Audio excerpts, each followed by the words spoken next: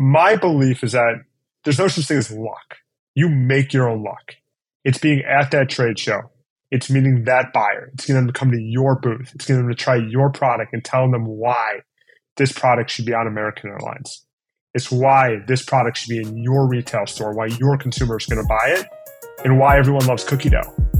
Let's discover what people are building in the greater Cleveland community. We are telling the stories of Northeast Ohio's entrepreneurs, builders, and those supporting them. Welcome to the Lay of the Land podcast, where we are exploring what people are building in Cleveland and throughout Northeast Ohio. I am your host, Jeffrey Stern, and today I had the real pleasure of speaking with Todd Goldstein, entrepreneur, investor, and advocate for intellectual property rights. Back in 2008, Todd co-founded Launch House with the mission to invest, develop, and foster promising idea stage companies in Northeast Ohio through community, education, co-working, and investment. And through Launch House, Todd has helped grow a diverse portfolio of 65 companies who've collectively raised more than $30 million in follow-on funding. Todd's most recent endeavor, though, amongst his many as a serial founder, and also the one which we will spend most of our conversation on today, is Wodo, which is a company where he serves as CEO and that he founded back in 2019 in the aftermath of discovering his 3 boys were diagnosed with severe gluten intolerance.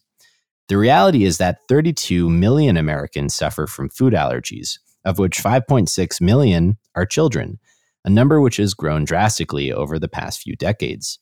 At first, Todd thought he and his family's cookie dough eating days were over, but he quickly realized that he was intolerant of that too and took it upon himself to create a snack-happy, natural cookie dough that could satisfy his family's sweet tooth without wreaking havoc on their bellies. 2 years and many dozens of recipes later, Wodo was born. And today is a growing brand which Todd and his team have grown to boast distribution in brands like American Airlines and participation in Mondelez's Snack Futures program, all while creating a gluten-free, dairy-free, egg-free, plant-based, kosher, non-GMO vegan natural product. I really enjoyed learning about Todd's journey here, his passion for building this out in Cleveland, and the momentum of Wodo going forward. I hope you all enjoy my conversation with Todd Goldstein as well, after a brief message from our sponsor. Lay of the Land is brought to you by Impact Architects and by 90. As we share the stories of entrepreneurs building incredible organizations in Cleveland and throughout Northeast Ohio, Impact Architects has helped hundreds of those leaders, many of whom we have heard from as guests on this very podcast, realize their own visions and build these great organizations. I believe in Impact Architects and the people behind it so much that I have actually joined them personally in their mission to help leaders gain focus, align together, and thrive by doing what they love. If you too are trying to build great, Impact Architects is offering to sit down with you for a free consultation or provide a free trial through 90, the software platform that helps teams build great companies.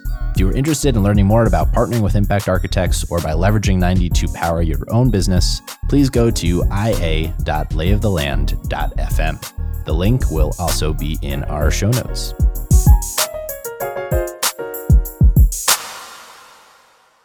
So I would love to start with your passion for entrepreneurship. Before we just turned the mic on a second ago, we were going over, how long it is that you've been in this space from all sides of the coin, from Launch House to investing in companies to building your own. So with that, can you just take us through how it is you came to find yourself drawn to this world? That is a great question. So I'm originally from Cleveland, and I grew up in a family that was very entrepreneurial. My grandfather had owned a restaurant in Cleveland that was actually started by my great-grandfather in the 1920s. Entrepreneurship, I would say, runs in our blood. From the age of 5, I remember going down to my grandfather's restaurant with my parents when I was off of school or on the weekend, and whether it was helping the baker or putting silverware on the table, I felt empowered as a 5-year-old and then a 7-year-old to be able to make a difference, even if it was making bread or putting silverware on a table. But my grandfather once told me that you ultimately want to work for yourself. You want to control your own destination.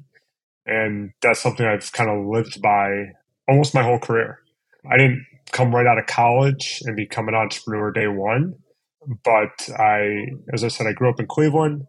I went to school on the East Coast. I ultimately came back. I was actually having lunch with my grandfather it was November of 2003. And he said to me, he goes, "Where are you going to go?" And I said, "Well, I may not come back to Cleveland." And he said, "None of my friends' grandkids come back. I hope that you'd come back and maybe come back to make a difference."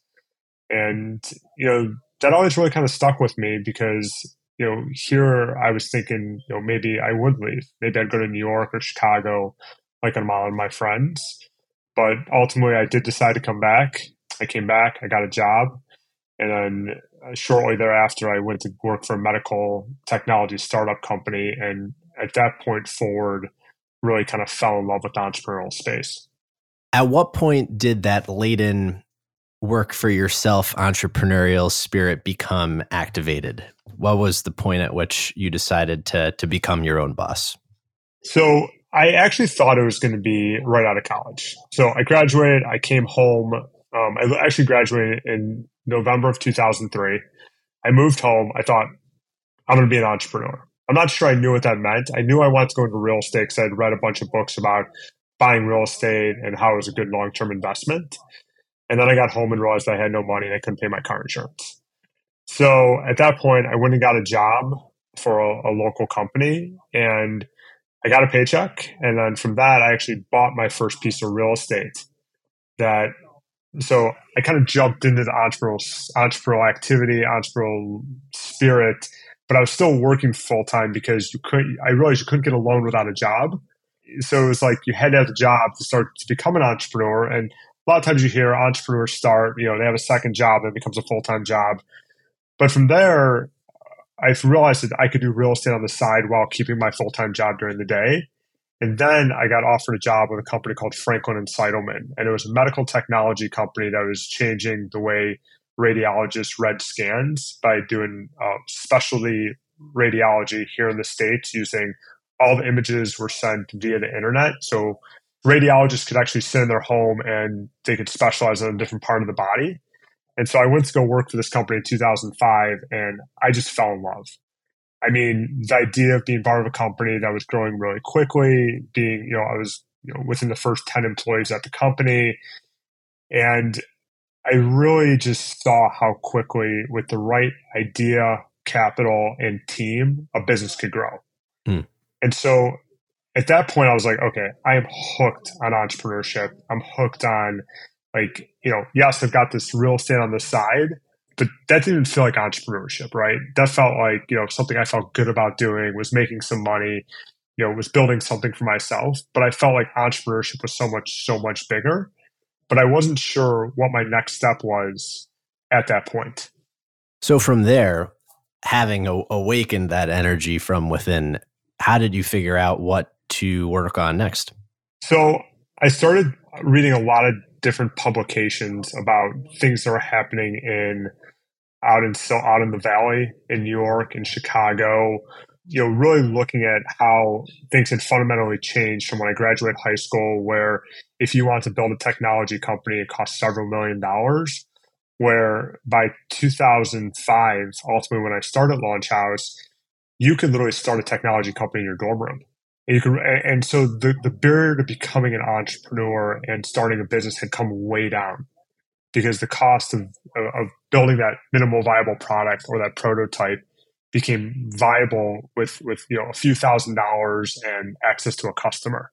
And at that point, I not only did I did a lot of reading and understanding what was happening in other parts of the country, I also thought about maybe I should get up and move to somewhere where there's a much more vibrant culture for entrepreneurship. Because if you think about Cleveland was not a hotbed for entrepreneurship or innovation, right? It really was that at the turn of the last century when we were one of the wealthiest cities in the world.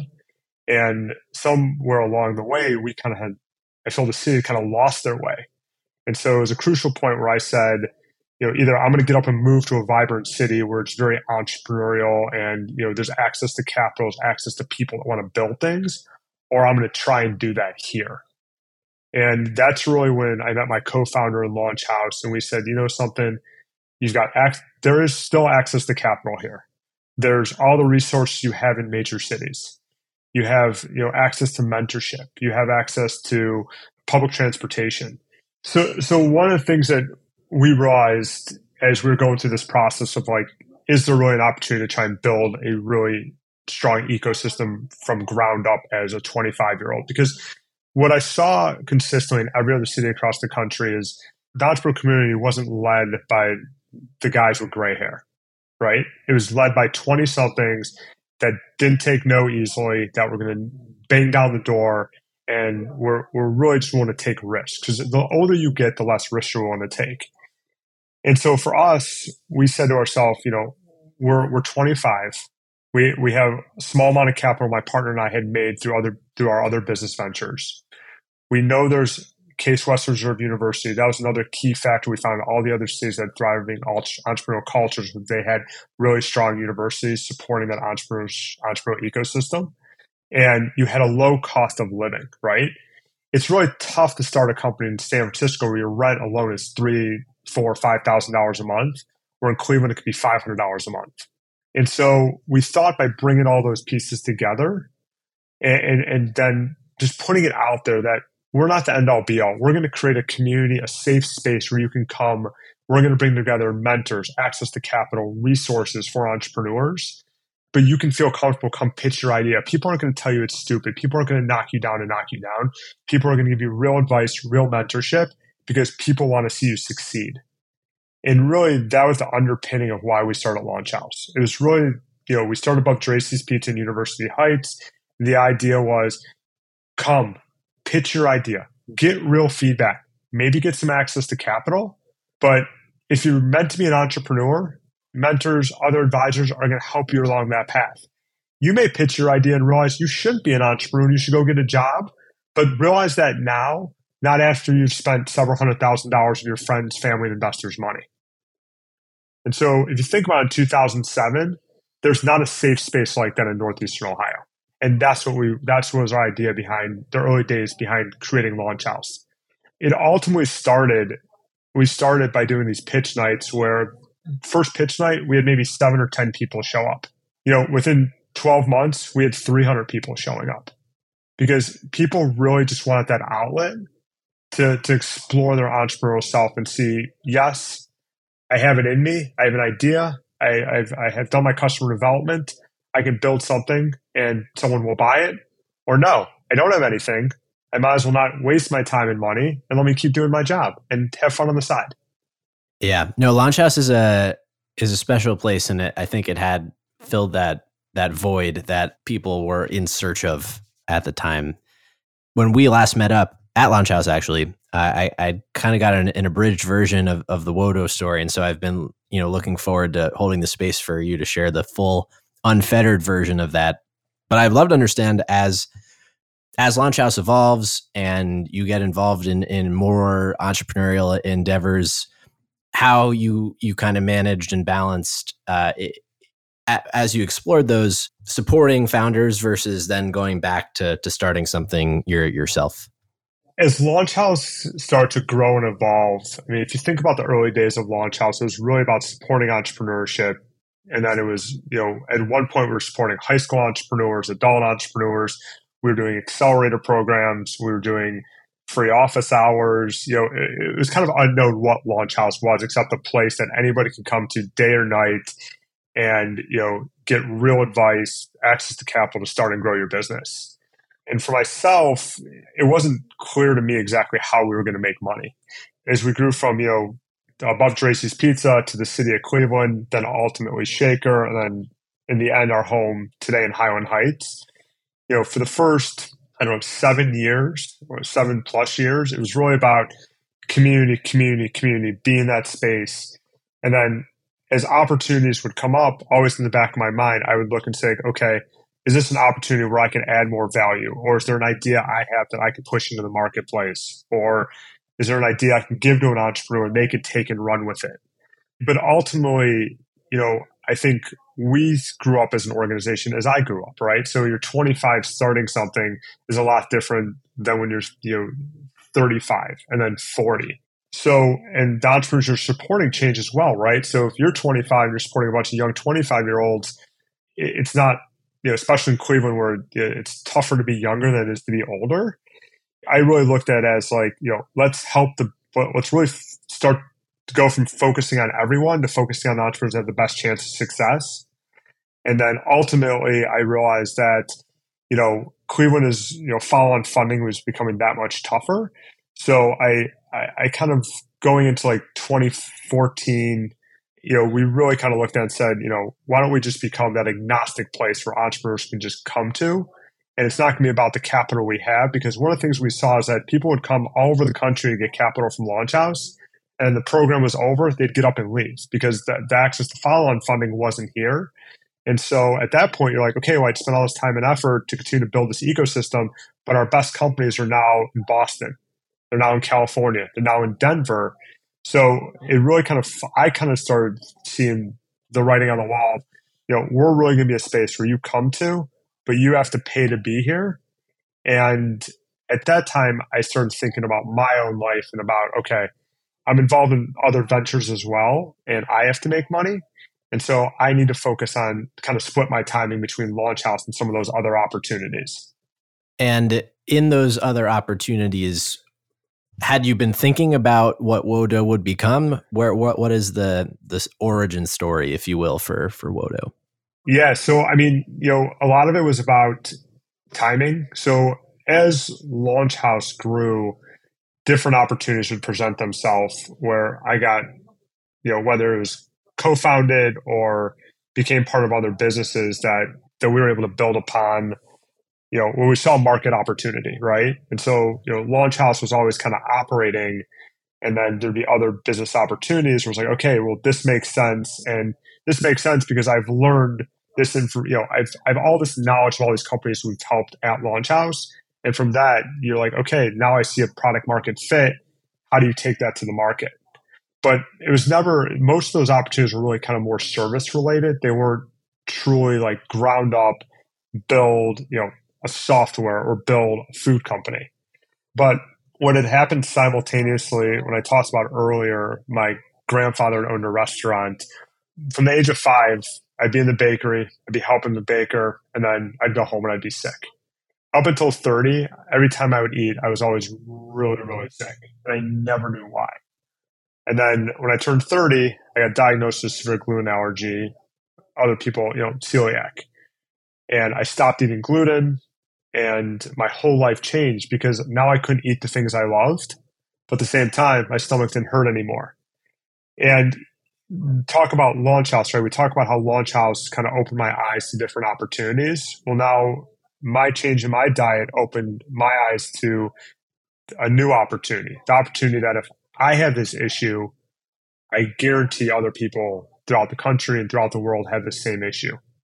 And so we had started looking at companies, not just in the tech space or service space or manufacturing space. We started looking specifically for better for you food companies. And so that's where I got my first exposure to understanding how do you bring a food product to market. Not at the time did I ever think that I was going to start something ground up myself. But again, when you're, as you know, right, you're around that environment, right? It's putting yourself in that environment around other entrepreneurs, other things that are happening, people from all different types of backgrounds. I would say that's probably one of the best things about from the day I started Launch House, even till today. When you walk into Launch House and you've been here today, not today, but in the last 3 months, you don't know who you're going to meet. You don't know what their background is, and you don't know where something they say or something they do is going to trigger an idea you have that could turn into a business. Mm. So I get this diagnosis. We start looking at making some investments in the food space. Fast forward to 2015, my first son, Henry's born. Lucky for him, we know by 18 months, he has a severe gluten allergy. So, unlike an adult who I'm like, okay, I can't eat cookie dough. I can't eat a cookie. I can't eat cake. I can't eat, these items. It's really tough to tell an 18-month-old, then a 2-year-old, then a 3-year-old, you can't eat this. You're different, right? Can you imagine that? Like being a parent, you're telling your kids no all the time while their friends are eating it. So then fast forward, my second son, Grayson, was born in 2017. Same thing, right? And we knew almost instantly. And I'm like, fuck. Like 2 kids, dietary restrictions. This is going to be tough. And I'm a very active dad, taking my kids to birthday parties, now they come to the office, we're always on the go. And I recognize that cookie dough, I mean, as a kid, do you remember eating cookie dough with someone in your family? Oh, absolutely. So, right. So it's something that you can shut your eyes and you can remember a time in your life, whether you're 90 or you're 5, of eating cookie dough with someone you love. It's making cookies, it's eating that raw dough before you bake them, then enjoying the finished cookie. It just takes you back to a time of just absolute, in my eyes, delight. It took me back to being 5 years old. And so I had recognized in 2018, 2019, that cookie dough is one of the fastest growing markets. Cookie scoop shops are opening up in New York City, where you're from. And, it was just, market was growing at 9% a year, but it was really not geared towards people that had allergy restrictions. And it wasn't really geared towards on the go, right? You couldn't just pop in your book bag, take it to wherever you're going and eat it. It was really, you needed a bowl, and a spoon. So I started looking around the market and said, the protein bar market's really crowded. There's a lot of people doing scoopable cookie dough. What if you take that great product of cookie dough that everyone loves and make it into a on-the-go indulgent snack? So that's where Wodo was really born, to create a cookie dough snack bar that was first and foremost gluten-free, and then just happened to be, because of the way we create it, dairy-free, soy-free, egg-free, non-GMO, OU kosher. And so it really would allow anyone with any allergy restriction to eat cookie dough on the go. And ultimately, your intuition about the prevalence of this problem, in that it's something that so many others probably also experience. The scale of the problem is pretty astonishing to me. The stats surrounding it are wild across the ubiquity of food allergies compared to the kind of dearth of those allergies over the last few decades, as well as the ubiquity now of gluten intolerance. What is going on in the history of the evolution of this problem over the last 10, 20, 30 years? I would say a lot of it has to do with think when we were kids, right? Oh, your stomach hurts, shut up and go to school, right? People didn't dig in as much, right? But also as kids, think about the food that was put into our bodies, right? Like, I remember, just the stuff you would eat, full of dyes, full of colors, full of chemicals. There wasn't this awareness about what you're putting in your body. And it's not that our parents, I just don't think they didn't know, right? You kind of trust the system. And especially when you have, a lot of families, you have 2 working parents just trying to get kids fed. The easiest thing to do is give them a frozen meal, give them something that's prepackaged, not really dig into like what are the ingredients behind it. I think we've also, if you look at, the way food is manufactured in Europe versus the United States, I think we've turned a little bit of a blind eye to what's being put into our products that we're eating. Up until recently, I think that is really swinging the other way over the last, I would say, 10 to 15 years. But, going back 20 and 30 years ago, you went from the 1950s where everything was a home cooked meal to like, the 70s and the 80s where it's fast food, whatever you can put in your kids' bodies to get them out the door. And I think what started happening is the obesity rate went up, cancer rate went up, people getting sick. And I think at some point, people start saying, I'm sick of feeling like this. Why am I getting sick every time I eat? And then you have medicine that evolves, right? So now you can test for all these different things and understand all these different issues going on with your body. And you can literally do it at home by mail. So the combination of all those things coming together, I think really shine the light on, different issues that people have within their body, whether it's dairy, egg, gluten, soy, nuts. And nuts is the one that people always talk about, but that's one of the smallest of the population. If you think about the overall market size of people affected or choosing a lifestyle of vegan or non-GMO, it's over 55 million people in the US today.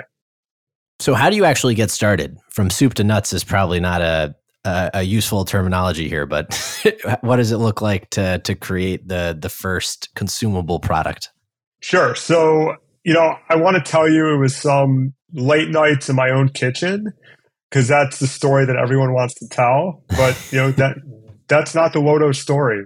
When I identified, okay, cookie dough, right? We're going to make it better for you. it was really doing a lot of understanding of like, okay, what are the right ingredients to put in this?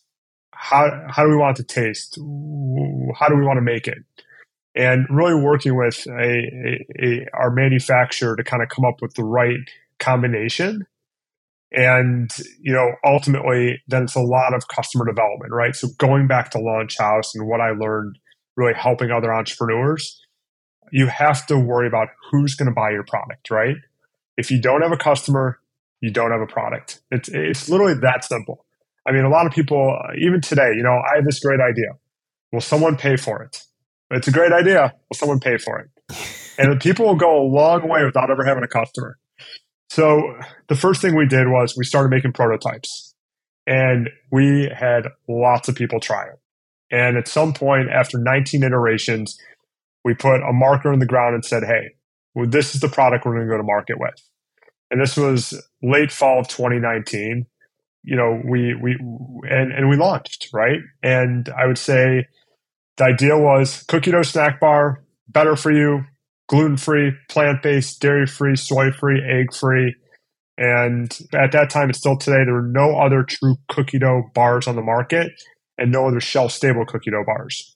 So we get the product going and we get it on Amazon, we get it in Heinen's. So you want to hear the good and bad about Amazon? Both, please. Sure. So the good is you can sell product anywhere in the country very quickly. The bad, you can see the reviews very quickly. So typically, if you go back 15, 20 years, you make a product, you get into retail, 12 months later, you know if your product's selling or not, and you know there's a future or not. With Amazon, you know almost instantly. We do a soft launch Q4 of 2019. I started looking at reviews in February of 2020. And what started as 4 and 5 star reviews were turning into 2 and 1 star reviews. And I saw at the retailer we were in, Heinen's, our first launch partner here locally, that our sales were dwindling. And I said, we have a problem.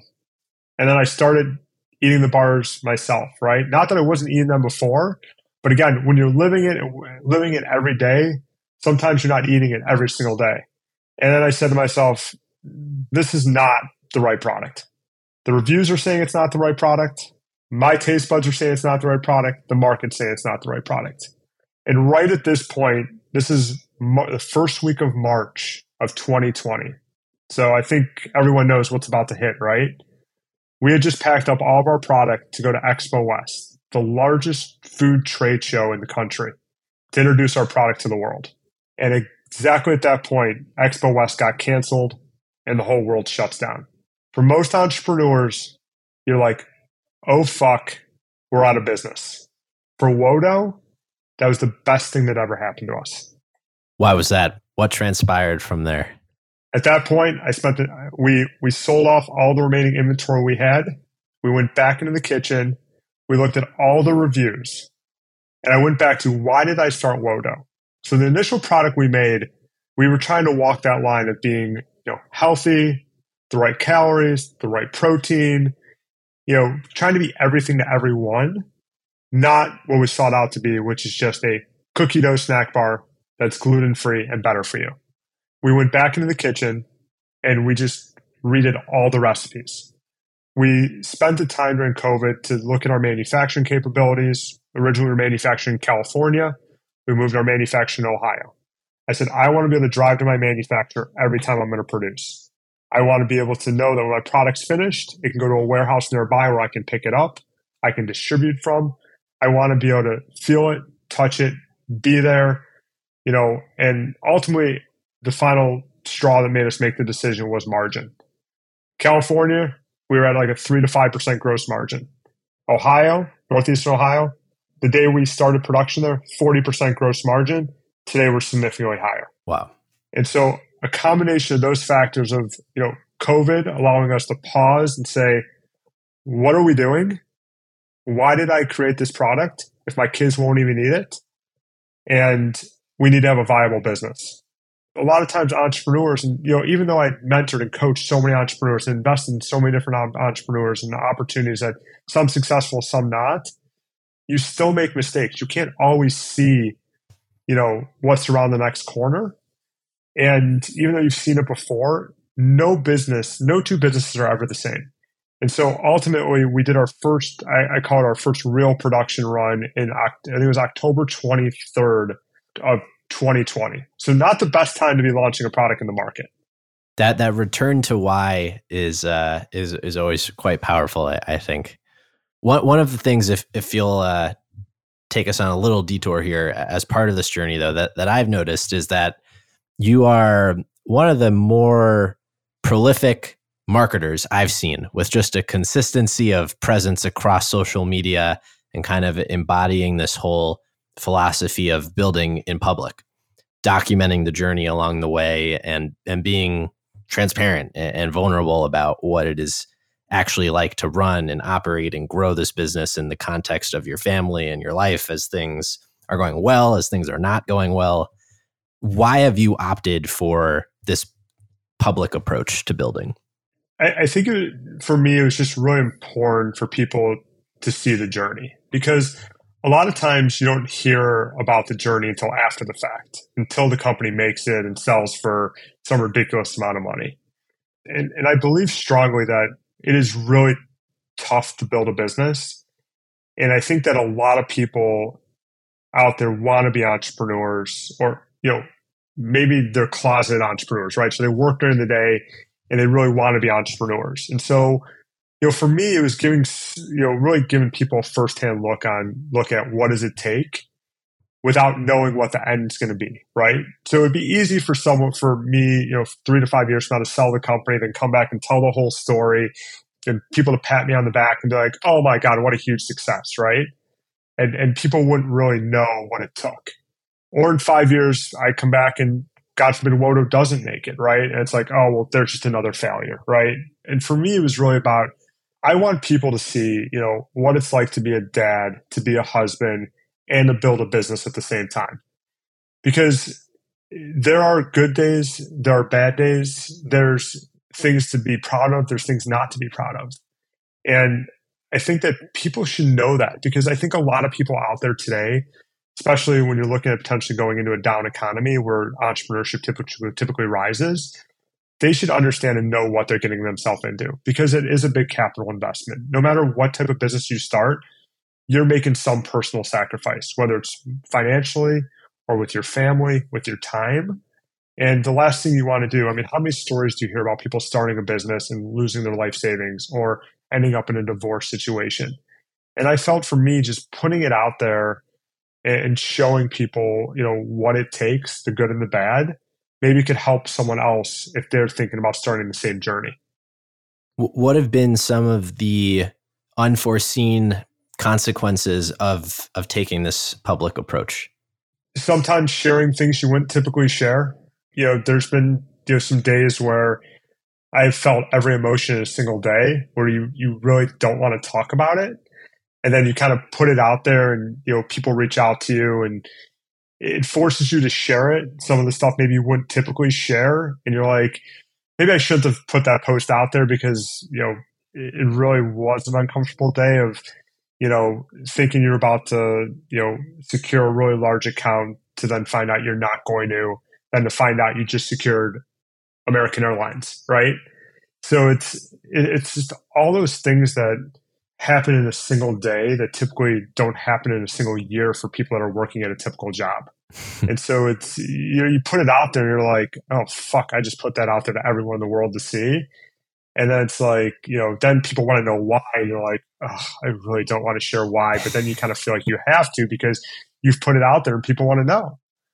So you've captured this and incorporated, the customer feedback back to the drawing board, reevaluated the recipe, created something that was an iteration of where it had to come before, and perhaps marking, a lower point in the journey so far.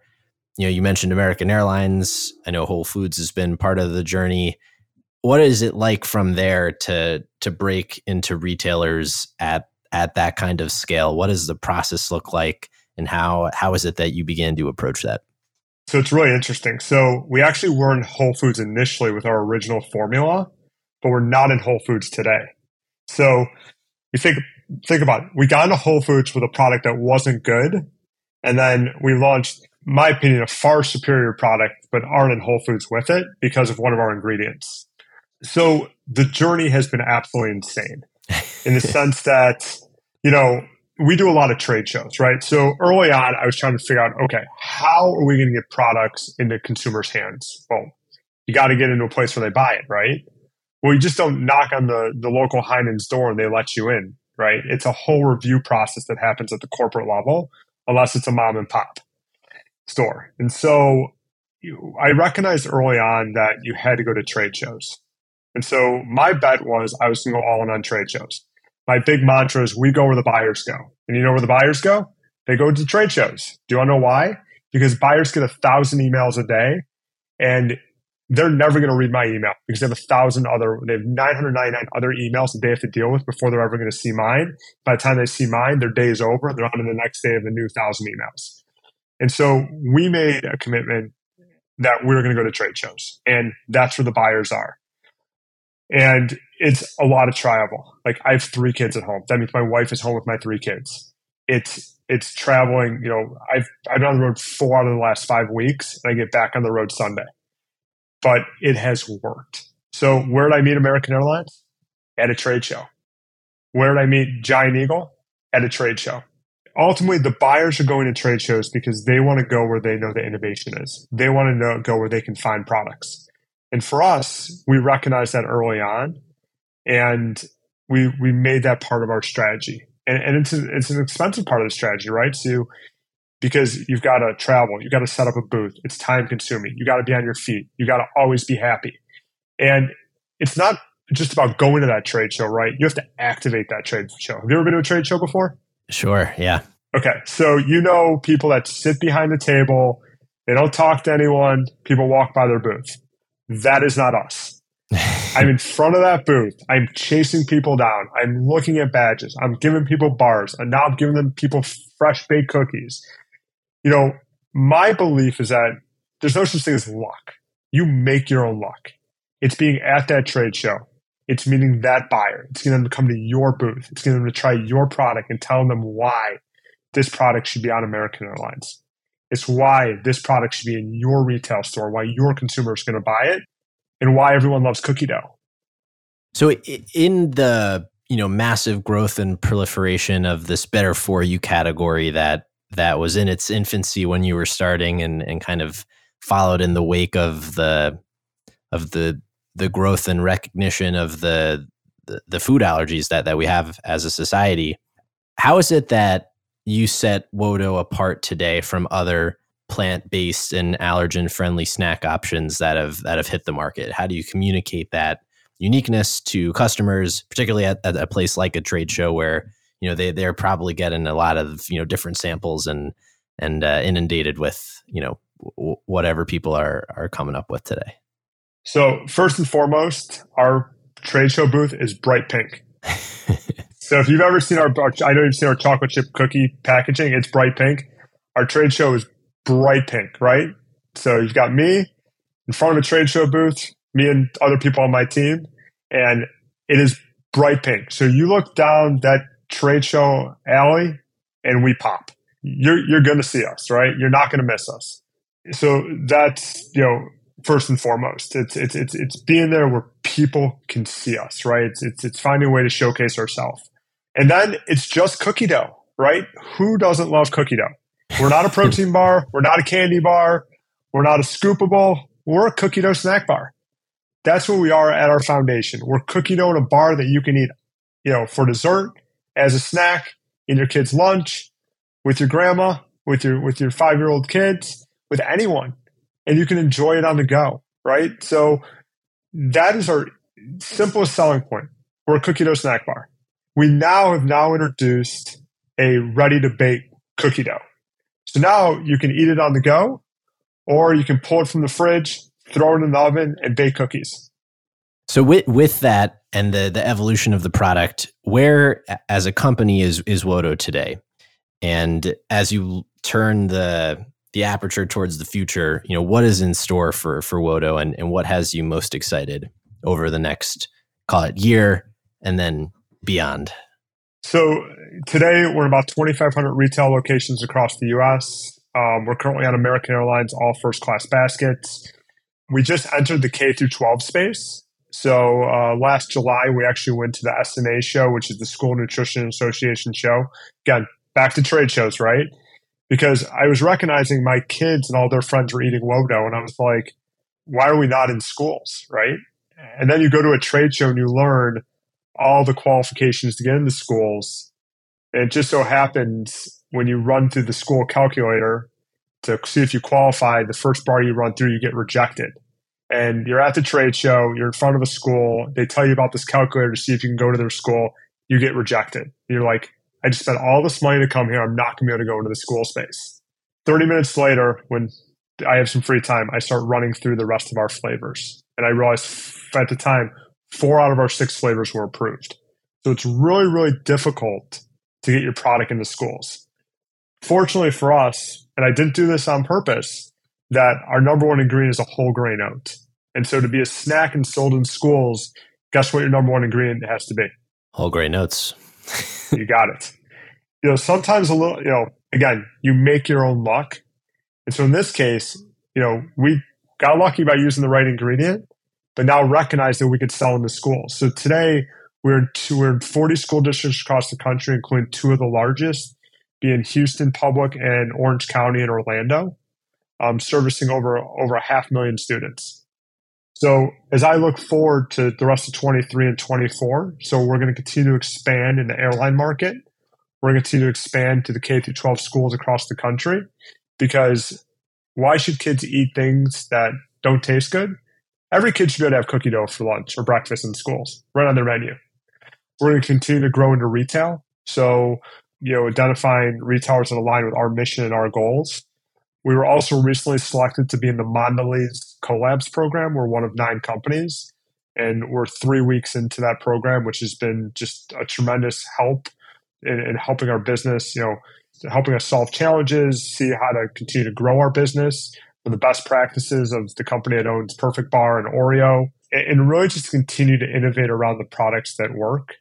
And that's really, our newest innovation, which is our ready-to-bake cookie dough, and our new flavor, our oatmeal cookie dough that we just launched in March. When you think about that kind of growth, how is it that you have navigated the challenges of scaling to serve a much larger number of consumers while trying to maintain the quality and the integrity of the product over time? So one of the key things I've learned in the 2.5 years since we truly launched in the market is that the growth doesn't happen overnight. So you go to a trade show, you meet a buyer, you're not in, right?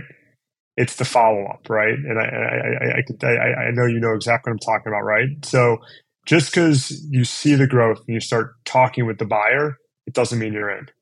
There's still a 6, 9, 12, or 2-year process to get your product on the shelf.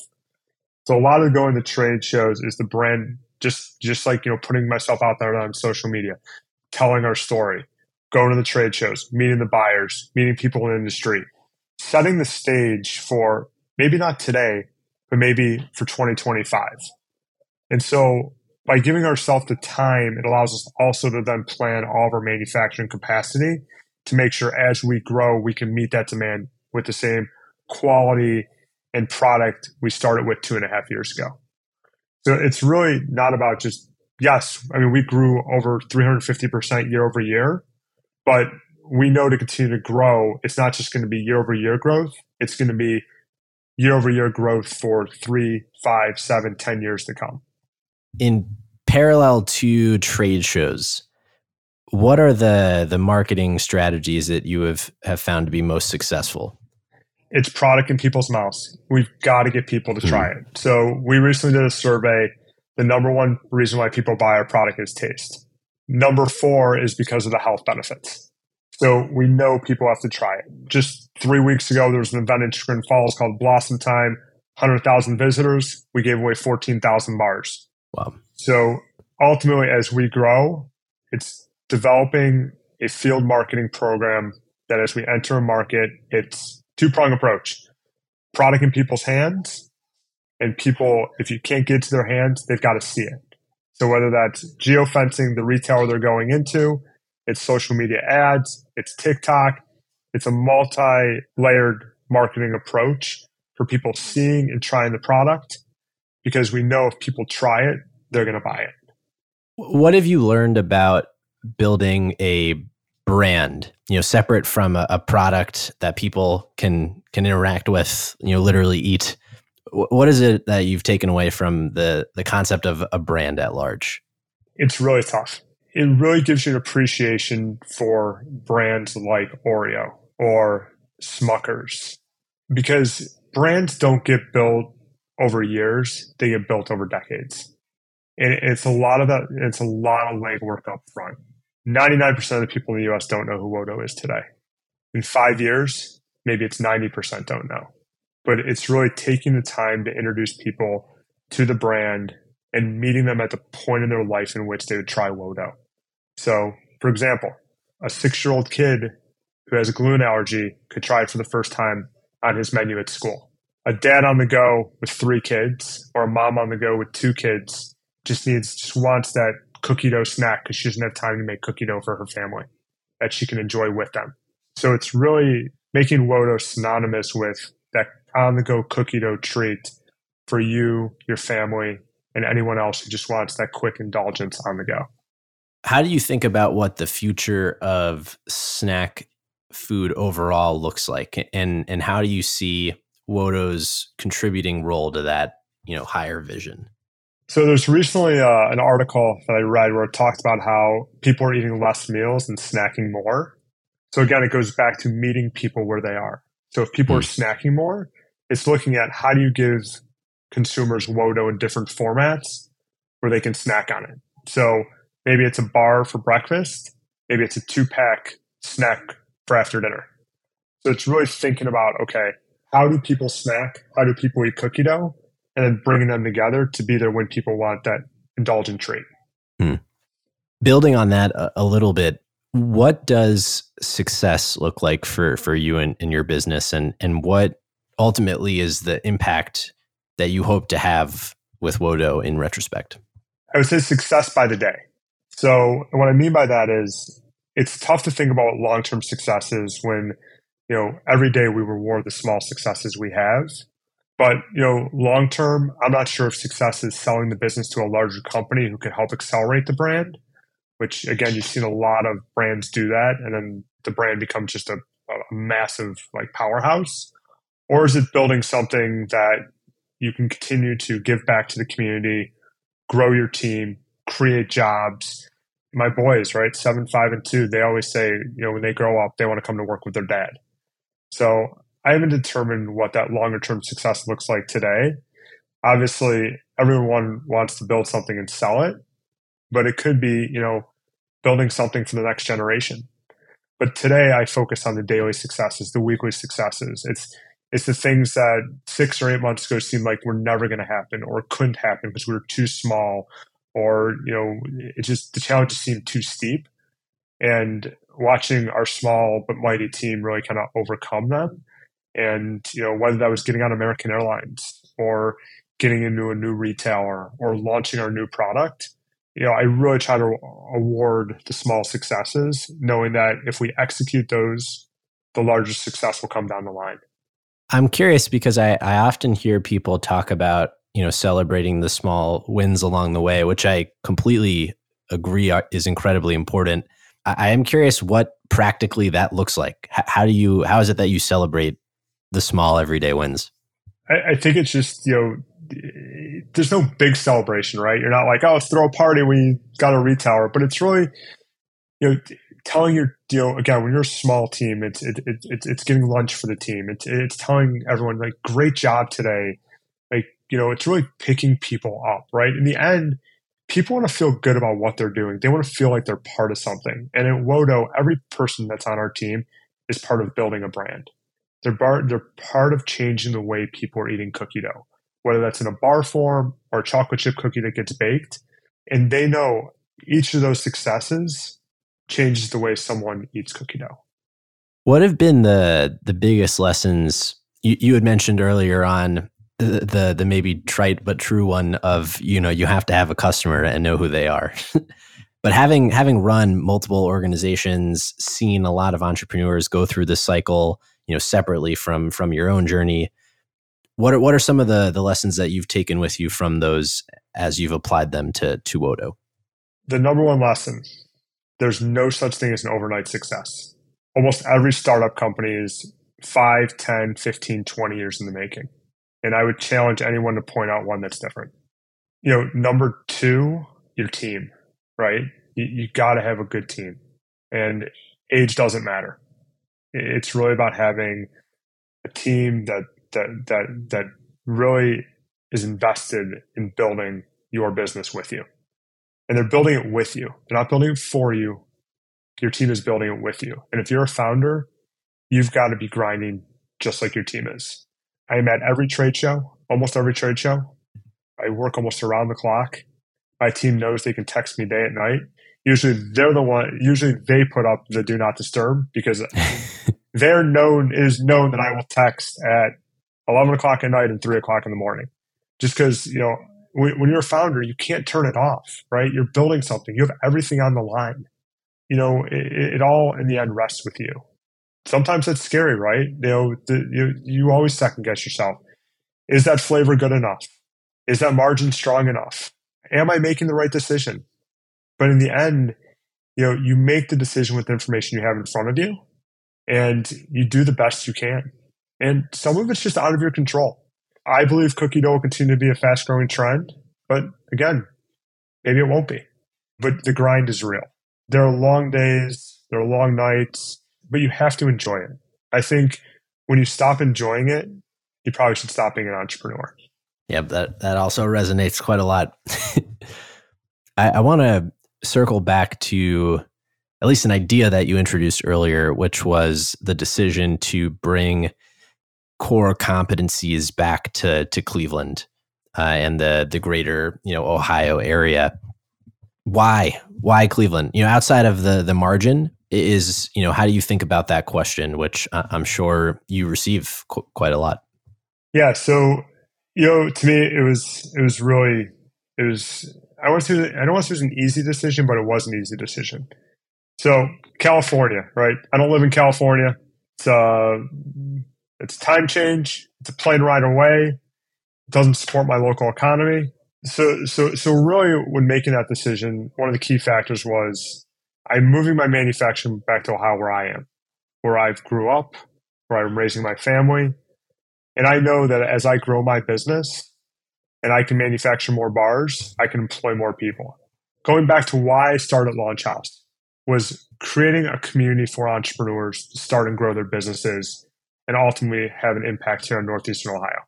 For Wodo, bringing manufacturing, keeping our fulfillment in Ohio.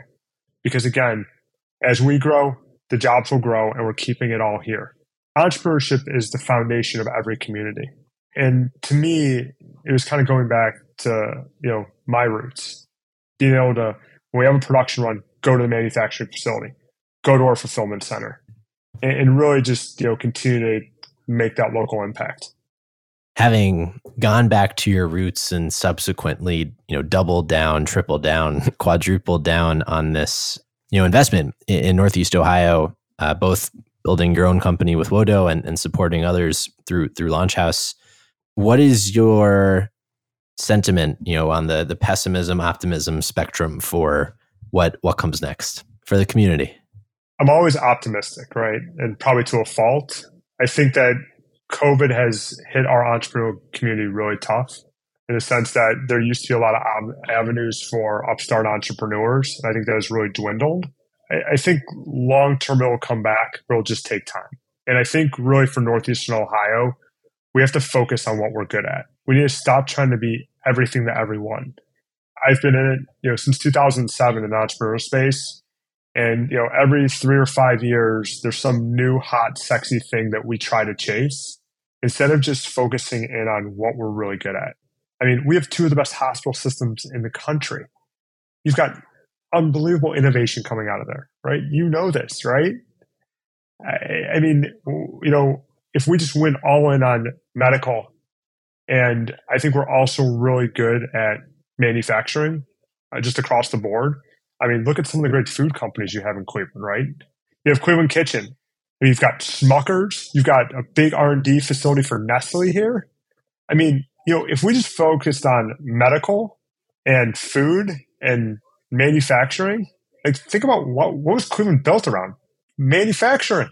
Why are we trying to be you name it? You've been around 7 years. You've seen it all like I have, right? Yeah. We try to be everything to everyone. Just focus on building a supportive entrepreneurial community where we embrace people even if they fail, right? It's okay to fail. Most entrepreneurs don't succeed their first time. It's a fact. So embrace entrepreneurs. Provide capital at the earliest stage to help them build their minimal viable product. And if they fail, pick their asses up and help them keep going.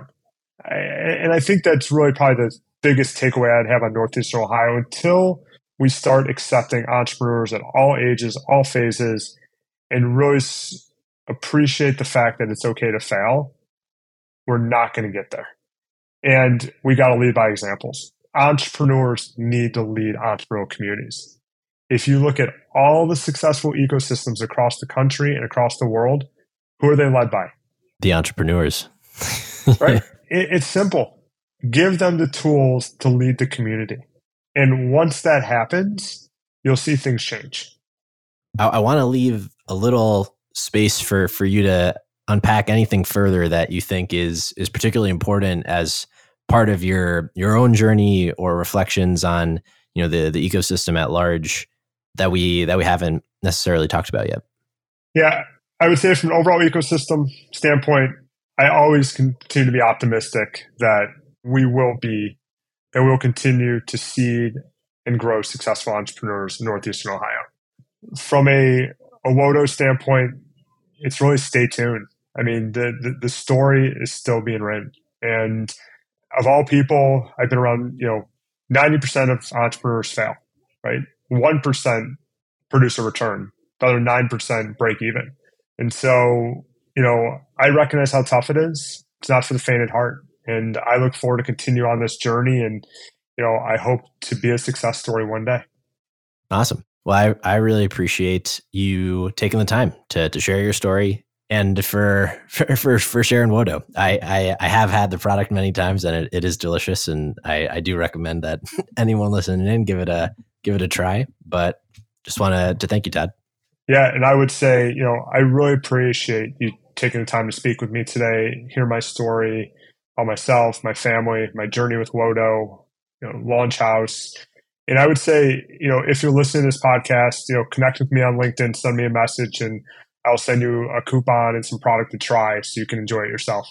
Just connect with me on LinkedIn and just say, hey, I heard, just put in the subject, lay of the land, and I'll connect with you and I will send you some product. Amazing.